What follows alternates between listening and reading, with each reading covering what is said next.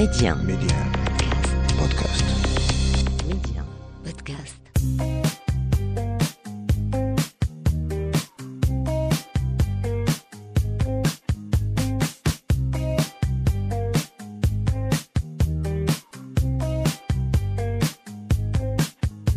À Singapour, depuis la levée des mesures du Covid il y a quelques mois, les choses sont beaucoup mieux, je dirais. C'était 2 années compliquées parce que quand même, Singapour c'est une petite île. Je trouve que c'est un exemple inspirant d'un pays qui a su se créer sa propre voie et qui l'a préservé, évolué sur sa propre voie dans l'indépendance. Je veux juste rentrer chez moi au Maroc, prendre un thé avec mes grands-parents et célébrer cette chance qu'on a eue de se retrouver. Ils sont marocains d'ailleurs, et pour Média, ils ont accepté de partager avec nous leur parcours de vie, des parcours aussi différents qu'enrichissants. Ils nous racontent leur exil et leur enracinement à la fois. Eux, ce sont nos Marocains du monde, et c'est votre nouveau rendez-vous pour cet été. Média, Mariam, Marocain du monde. Et aujourd'hui, sur Média, je vous propose de prendre le vol direction Singapour. Maha, bonjour. Bonjour, et merci beaucoup de me recevoir. Et c'est avec un grand plaisir. C'est vrai qu'il y a un énorme décalage horaire entre le Maroc et Singapour. Merci en tout cas de répondre présente à cette invitation sur Média. Merci beaucoup de me recevoir. Ça me fait énormément plaisir d'être parmi vous. Le plaisir est partagé. Alors d'abord, on va commencer par le parcours de Maha. Maha qui a fait ses études en relations internationales au Maroc et des études en politique d'éducation aux États-Unis. Alors, s'en suivra un petit séjour au Japon pour une durée d'1 an, c'était en 2011, aux États-Unis entre 2013 et 2018. Et depuis 2018, Maha, vous vivez à Singapour avec votre famille. Alors racontez-nous d'abord ce voyage, donc, puisque je le disais, vous avez fait vos études au Maroc, vous avez commencé au Maroc pour ensuite faire ce joli parcours et vous avez fini par poser vos valises à Singapour. Racontez-nous tout ça, Maha. Merci beaucoup. Ça fait rêver de vous voir en parler parce que moi, avec ce parcours, en fait, je suis née au Maroc, je suis née à Meknès et je n'ai pas pris l'avion avant mes 17 ans. D'accord. La première fois que j'ai pris l'avion, c'était à 17 ans. Et vous y avez pris goût. À vous entendre parler, justement, à vous entendre parler, je me rends compte, en fait, de cette énorme chance et opportunité que j'ai eue. Je suis née à Meknès et je suis née dans la médina de Meknès et j'étais dans un environnement où il y avait très peu de gens qui voyageaient. J'avais des gens de ma famille qui avaient immigré pour des raisons économiques, mais il y avait très peu de gens qui partaient peut-être de la même manière que les gens de notre génération partent pour chercher un travail, pour s'épanouir, je dirais. Oui. L'épanouissement n'était pas la source principale d'immigrer quelque part. Oui. Et du coup, la notion du kharij était très intéressante pour moi quand j'étais petite. Je regardais même les oiseaux migrants. Quand j'étais à Meknès, dans la place des villes, il y en avait beaucoup. Et je développais cette curiosité pour ce kharij dont la Dalija, en mélangeait le reste du monde, tout ce qui n'était pas le Maroc était le kharij. C'est ça. Donc, j'étais très curieuse à aller découvrir ce monde, à aller voir comment d'autres personnes vivent, mais je ne pouvais pas voyager autant. Du coup, je vivais ces expériences par des rencontres. Mes parents aussi, on ne voyageait pas à l'étranger, mais on recevait énormément de gens de différentes cultures chez nous. Par exemple, je me rappelle, il y avait un groupe d'Allemands à travers un ami de mon père qui avait passé un séjour chez nous pour vivre un peu le quotidien marocain. Oui. Et c'est ces rencontres en fait qui m'ont enrichie et qui m'ont poussée à être curieuse de ce qui se passe au-delà de chez moi, de ma médina, de ma petite rue. Ouais. D'accord. Alors vous avez commencé par faire vos études donc au Maroc, je le disais. Est-ce que c'était par faute de moyens ou c'était vraiment un choix de d'abord commencer au Maroc et puis ensuite aller découvrir ce que vous aviez à découvrir? Je dirais que mes parents, je suis d'un niveau socio-économique moyen, je dirais, pour être très honnête, et aussi pour donner hommage à tous ces parents marocains qui investissent énormément en leurs enfants. Je suis l'une d'eux. Oui. Mes parents, notre éducation, la mienne et celle de mon frère, étaient les priorités. Du coup, après mon bac, je suis partie à l'université à Hawaï. Oui. Grâce à un crédit bancaire, mes parents ont pu payer une partie de mes études et après, le reste, c'était à moi de payer après avoir fini mes études. Et c'est à travers cet accès à cette université que je dirais que mon destin a changé dans un sens. Parce que l'université à Hawaï m'a offert des opportunités que je n'aurais jamais eues autre part, je dirais. Surtout celle de partir au Japon en échange. Et c'était sur pas un coup de tête, je dirais, mais c'était un coup de chance aussi. Le gouvernement japonais offrait des bourses pour aller en échange. Oui. Et pour moi, c'était très coûteux d'aller, par exemple, aux États-Unis, etc. Du coup, j'ai choisi le Japon pour cette raison et aussi parce que c'était vraiment un dépaysement culturel. Je me rappelle, j'avais un prof d'anthropologie qui nous disait pourquoi vous voulez tous partir aux États-Unis, pourquoi ne pas partir voir d'autres modèles de développement et aussi de vie. Oui. Et c'est ce qui m'a poussée à remplir dans mes 3 choix Japon, parce que je pensais que je n'allais pas l'avoir. D'accord. Mais finalement, je l'ai eu et en 2010, j'ai passé une année, je me rappelle, j'avais un post-it avec 3 mots en japonais parce que je ne connaissais rien du tout du Japon à part les clichés, oui. etc. Oui. Et je pense que c'est l'une des expériences de ma vie les plus intenses. Oui. Parce que j'ai aussi vécu le tremblement de terre et la crise nucléaire. Oui. Alors, on est en 2011, je le rappelle. Exactement. Donc, mars 2011, j'étais au Japon le 11 mars 2011. Donc, cette expérience m'a forgé encore plus de vivre une crise à l'étranger en étant seule à 21 ans. Oui. Donc, je dirais que cette immersion dans une autre culture, à devoir apprendre une autre langue, à devoir recommencer à zéro, ça m'a vraiment forgé et ça m'a vraiment... Cette perspective, parce que, comment dirais-je, c'était la première fois où j'étais moi-même, en fait. Je ne faisais pas quoi que ce soit pour que mes parents soient contents, bien pour être une bonne élève à l'école. C'était la première fois où je savais c'était quoi mes vraies valeurs tant que personne, c'était quoi mes principes tant que personne.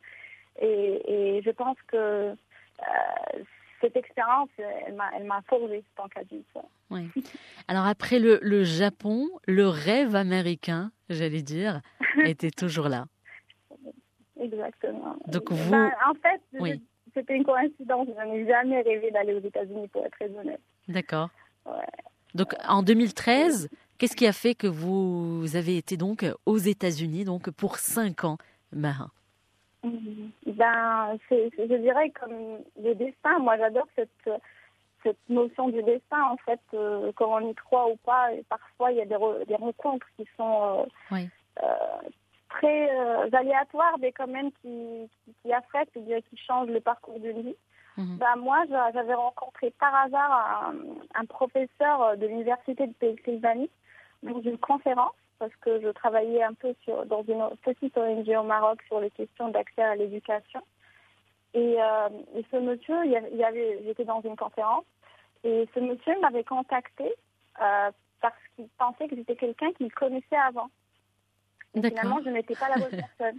D'accord. Et finalement, on s'est retrouvés à parler, et il était enseignant dans cette université, et je lui ai parlé un peu de mon parcours, et que j'avais toujours envie de travailler dans l'éducation, que ce soit en politique publique ou bien dans l'enseignement. Et finalement, il m'a dit qu'il y a un programme aux États-Unis, à l'université de Pennsylvanie, qui offrait des bourses, etc. Et j'ai postulé à ce programme, et après 1 année et demie, il était mon enseignant, et je lui serai toujours reconnaissante. C'est le docteur Dan Wagner, qui est un grand connaisseur du Maroc et aussi quelqu'un qui a beaucoup travaillé au Maroc. Donc, c'est grâce à lui que j'ai pu faire mes études de master aux États-Unis. D'accord. Et j'avais très peur, parce que déjà, l'université de Pennsylvanie était partie des Ivy League. Et moi, je ne connaissais pas c'était quoi les Ivy League, pour être très honnête. Et je l'ai découvert quelques mois avant mon arrivée là-bas. Et après, quand j'étais arrivée, je n'oublierai jamais ce matin, j'étais arrivée... c'était un matin, je me suis levée tôt. Et je marchais dans le passage principal de l'université et je voyais, en fait, il y avait des signes de 3-4 générations de lauréats de l'université. Ça veut dire que quelqu'un de mon âge, son arrière-arrière-grand-père était parti à l'université de Pennsylvanie, je ne sais même pas c'était quelle année. Et je me disais, mais c'est impressionnant que ces gens ont pu construire ce privilège sur 4 générations et que moi, mon grand-père, c'était un chauffeur de bus au Maroc et que je suis là en 3e génération. Donc, je sentais le poids de ce privilège et en mettant la responsabilité de réussir. C'est incroyable. Alors, est-ce que pendant ces années, vous avez pensé à retourner au Maroc ou pas, Maha? Effectivement, je suis revenue au Maroc après mes études aux États-Unis parce que je voulais travailler, je voulais résider. D'accord. Et pour un moment, moi. Et en fait, je suis revenue en octobre 2013. Et en novembre 2013, j'ai eu un travail et c'était aux États-Unis, pas au Maroc. Je n'ai pas cherché de travail aux États-Unis. C'était le destin qui m'a renvoyée. Encore une fois, le destin.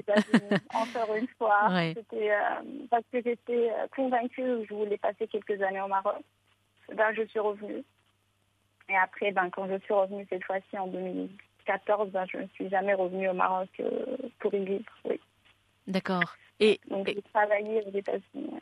Qu'est-ce qui est le plus dur, Maha? Vous dites que vous n'êtes plus revenu au Maroc. Quelles sont les choses qui vous manquent le plus au Maroc, votre pays? Je vous dirais qu'il y a 2 degrés. Oui. Il y a tout ce qui est le quotidien, il y a le côté famille, etc. Ça me manque. Oui. Il y a aussi la nourriture, enfin, décrire les molécules. Oui. Mais je pense que moi, ce qui était le plus pesant pour moi, parce que moi, j'étais très impliquée au Maroc, je faisais beaucoup de travail associatif et tout. Du coup, quand je me suis retrouvée à l'étranger, j'ai perdu le goût à la vie, dans le sens où je ne sentais pas que ma vie avait un sens, parce que beaucoup de mon identité, de ma vision, de mon bonheur était autour de ce travail que je faisais au Maroc. Du coup, il fallait que je me réinvente et que j'accepte l'idée qu'on peut servir son pays, qu'on peut participer à son développement sans y être. Oui. Et pour arriver à cette conclusion, ça m'a pris beaucoup de temps. Que la présence physique ne veut pas dire nécessairement, c'est l'attention qu'on lui porte, c'est l'effort qu'on fait en s'investissant dans divers projets et où que l'on soit qui compte. Et pour moi, ça a pris quelques années pour arriver à cette conclusion et pour me sentir plus à l'aise et moins coupable à ne pas y être. Moins coupable vis-à-vis de qui ou de quoi? Et vos parents dans tout ça, Maha? Comment ça se passe? Oui. Ils ont toujours accepté que enfin, c'est difficile, bien sûr, tous parents veulent que leurs enfants soient proches. Oui. Ils voient que je suis en harmonie avec moi-même, que je suis là où je suis là, donc ils respectaient cette distance parce qu'ils me permettaient d'être plus proche de moi-même. Et en même temps, pour moi, la culpabilité, pour notre génération, pour ceux d'entre nous qui avaient des opportunités qui sont présentées dans leur vie, je sens toujours qu'il y a un sens de devoir de redonner. Je suis partie à l'école publique pour mon collège et mon lycée. Je suis produit d'un système qui investit en nous pour une raison qui est aussi c'est vrai, il y a la prospérité personnelle, mais il y a aussi la prospérité collective qui est très importante dans une société comme la nôtre, dans une génération comme la nôtre. Et du coup, cette culpabilité, c'est comme je vous avais dit, ça a pris du temps de me réconcilier avec cette distance, d'accepter que la distance ne justifie pas, en fait. Être loin ne veut pas dire que je ne peux pas faire des choses pour le bien de ma culture et de mon pays. Oui. Alors, depuis 2018 et après le Japon, après les États-Unis, eh bien, je le disais tout à l'heure, vous avez décidé de poser vos valises à Singapour. Et là, le choix donc de la situation géographique mérite de nous attarder dessus. Pourquoi Singapour? C'est intéressant. Je vous dis encore une fois que c'était le destin. un autre, comment dirais-je, le destin encore, parce qu'en fait, quand j'étais aux États-Unis, après un moment, je me suis mariée et mon mari était basé à Singapour, mais il m'a rejoint aux États-Unis. D'accord. Du coup, après 5 ans, son employeur lui a redemandé s'il pouvait revenir sur Singapour. Et vu moi, à l'époque, je ne travaillais pas, j'étais en pause de maternité. Je m'appelle très bien, j'étais à Rabat. Mon mari m'a appelé pour me dire, écoute, s'il te plaît, ne t'énerve pas, mais je pense que dans 2 mois, nous devons déménager à Singapour. Et là, j'ai dit, la réaction de Maha? Pourquoi pas? Moi, je ne me pose pas, je ne me pose jamais à ces choix, en fait, à ces styles de vie. C'est juste, faut juste le suivre et c'est ce qu'on a fait. Et franchement, je suis très reconnaissante de vivre ici pour l'instant, surtout durant les 2 ans du Covid.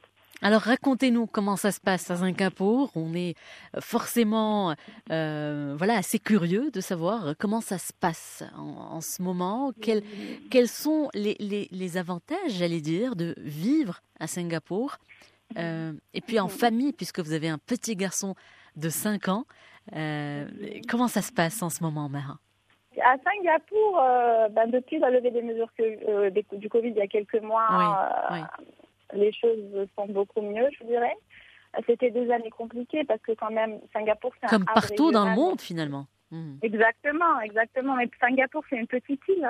Oui. Par exemple, durant les 2 ans de Covid, j'ai fait du vélo sur toute l'île parce qu'il n'y avait rien d'autre à faire. C'est petit quand même, si on compare à un pays comme le Maroc qui est immense. Mais je dirais que Singapour, pour moi, c'est une histoire qui m'inspire dans le sens où c'est un modèle de développement qui est différent. D'accord. Par exemple, plusieurs pays, par exemple, qui étaient colonisés, par exemple, que ce soit par la France ou l'Angleterre, etc., ils avaient gardé un ancrage très fort à ces cultures ou bien à ces manières de fonctionner, à ces perspectives sur le développement. Oui. Je pense que Singapour, c'est l'un des rares exemples dans le monde qui ont pu se forger une nouvelle histoire, une nouvelle manière d'exister, de fonctionner indépendamment de cette expérience coloniale.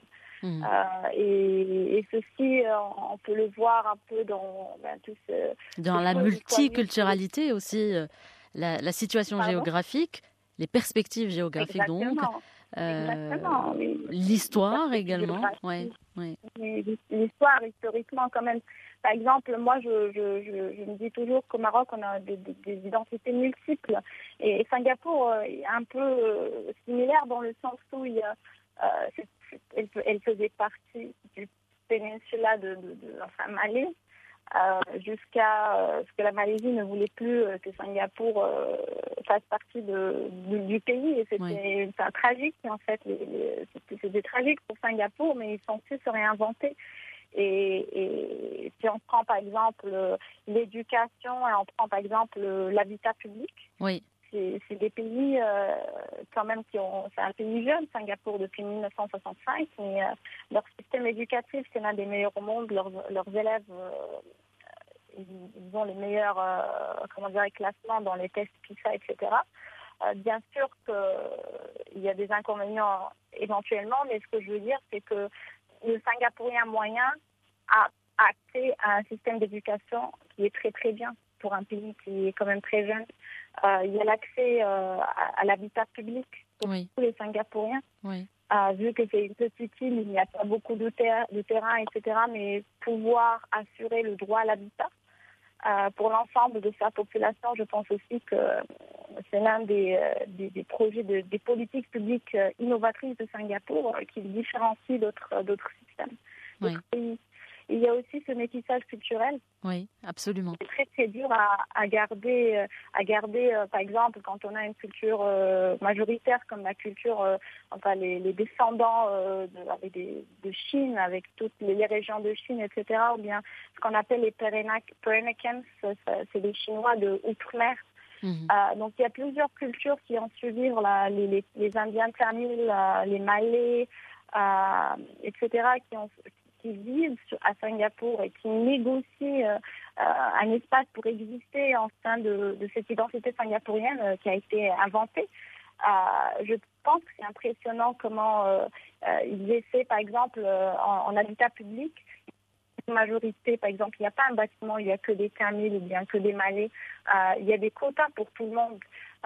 Peut-être qu'il y a certaines personnes qui ne vont pas être d'accord sur cette idée de quotas, mais finalement, il n'y a pas de séparatisme culturel ou religieux à Singapour à cause de ça, en fait, ou grâce à ça, je dirais. Oui.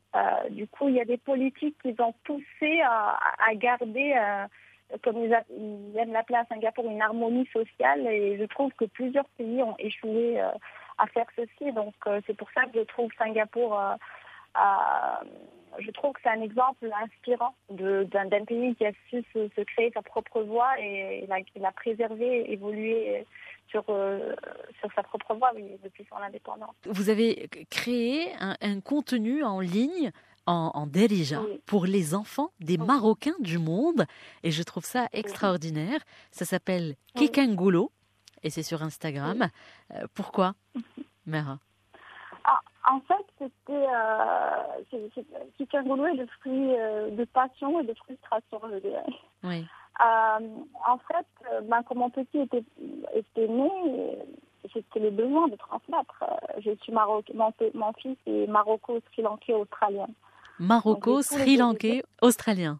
Australien. Et j'ai tout le département marocain à représenter. Oui. Et j'ai de la compétition de la part de l'Australie et du Sri Lanka. D'accord. En vivant à Singapour, il part à l'école, il apprend en mandarin et en anglais. Oui. Du coup, il fallait que je fasse du marketing culturel. Oui.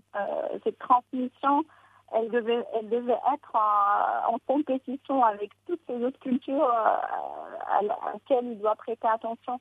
Du coup, je me suis dit, il faut que j'innove dans cette manière de transmettre. Il faut que je trouve une manière différente de transmettre parce que la manière par laquelle nous avons reçu notre culture, la vie, elle était beaucoup plus simple, je dirais, il y avait beaucoup plus de lenteur.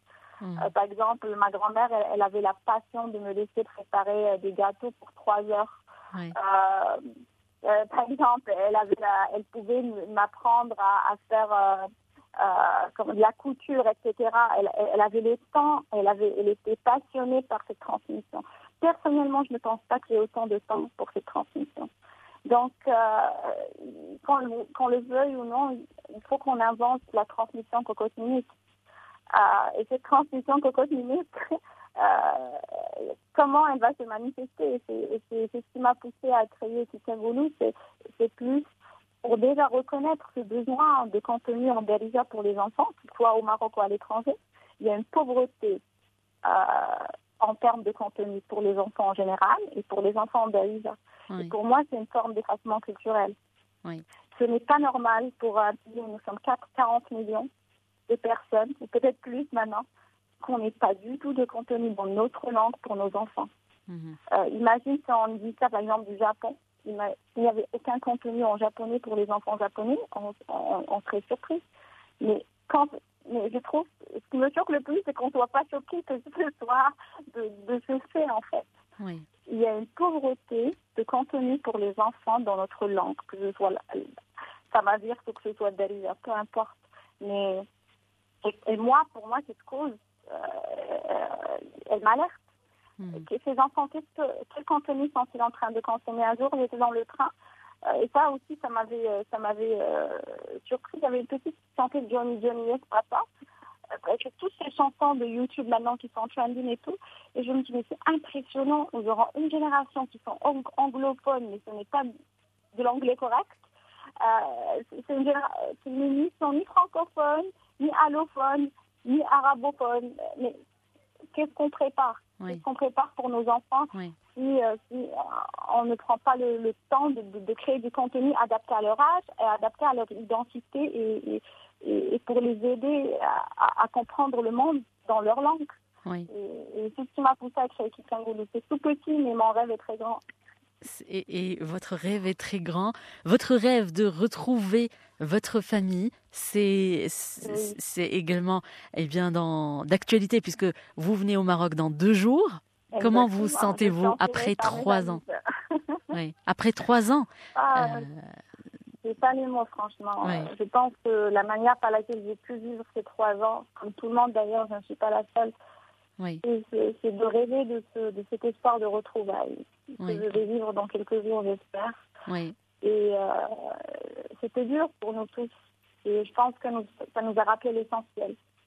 Donc, je veux juste rentrer chez moi au Maroc, prendre un thé avec mes grands-parents et juste célébrer cette chance qu'on a eue de se retrouver. Et pour finir, donc, je vais vous laisser nous proposer et choisir un son qui vous rappellera peut-être votre enfance au Maroc. Ou voilà, je vous laisse choisir Maha et ce sera notre petit moment. Bien évidemment, Marocain du Monde revient dès demain pour un nouveau voyage. Restez donc à l'écoute. Qu'est-ce qu'on écoute, Maha, avant de nous quitter? Qu'est-ce qu'on écoute? Étant de Meknes, il faut que je rende hommage à Meknes, donc je dirais Zometa de Isawa pour finir en beauté. Et on va finir en beauté avec votre choix. À vous, Maha, merci beaucoup d'avoir été avec nous sur Médien. Merci beaucoup de m'avoir accueilli et bonnes vacances à tous.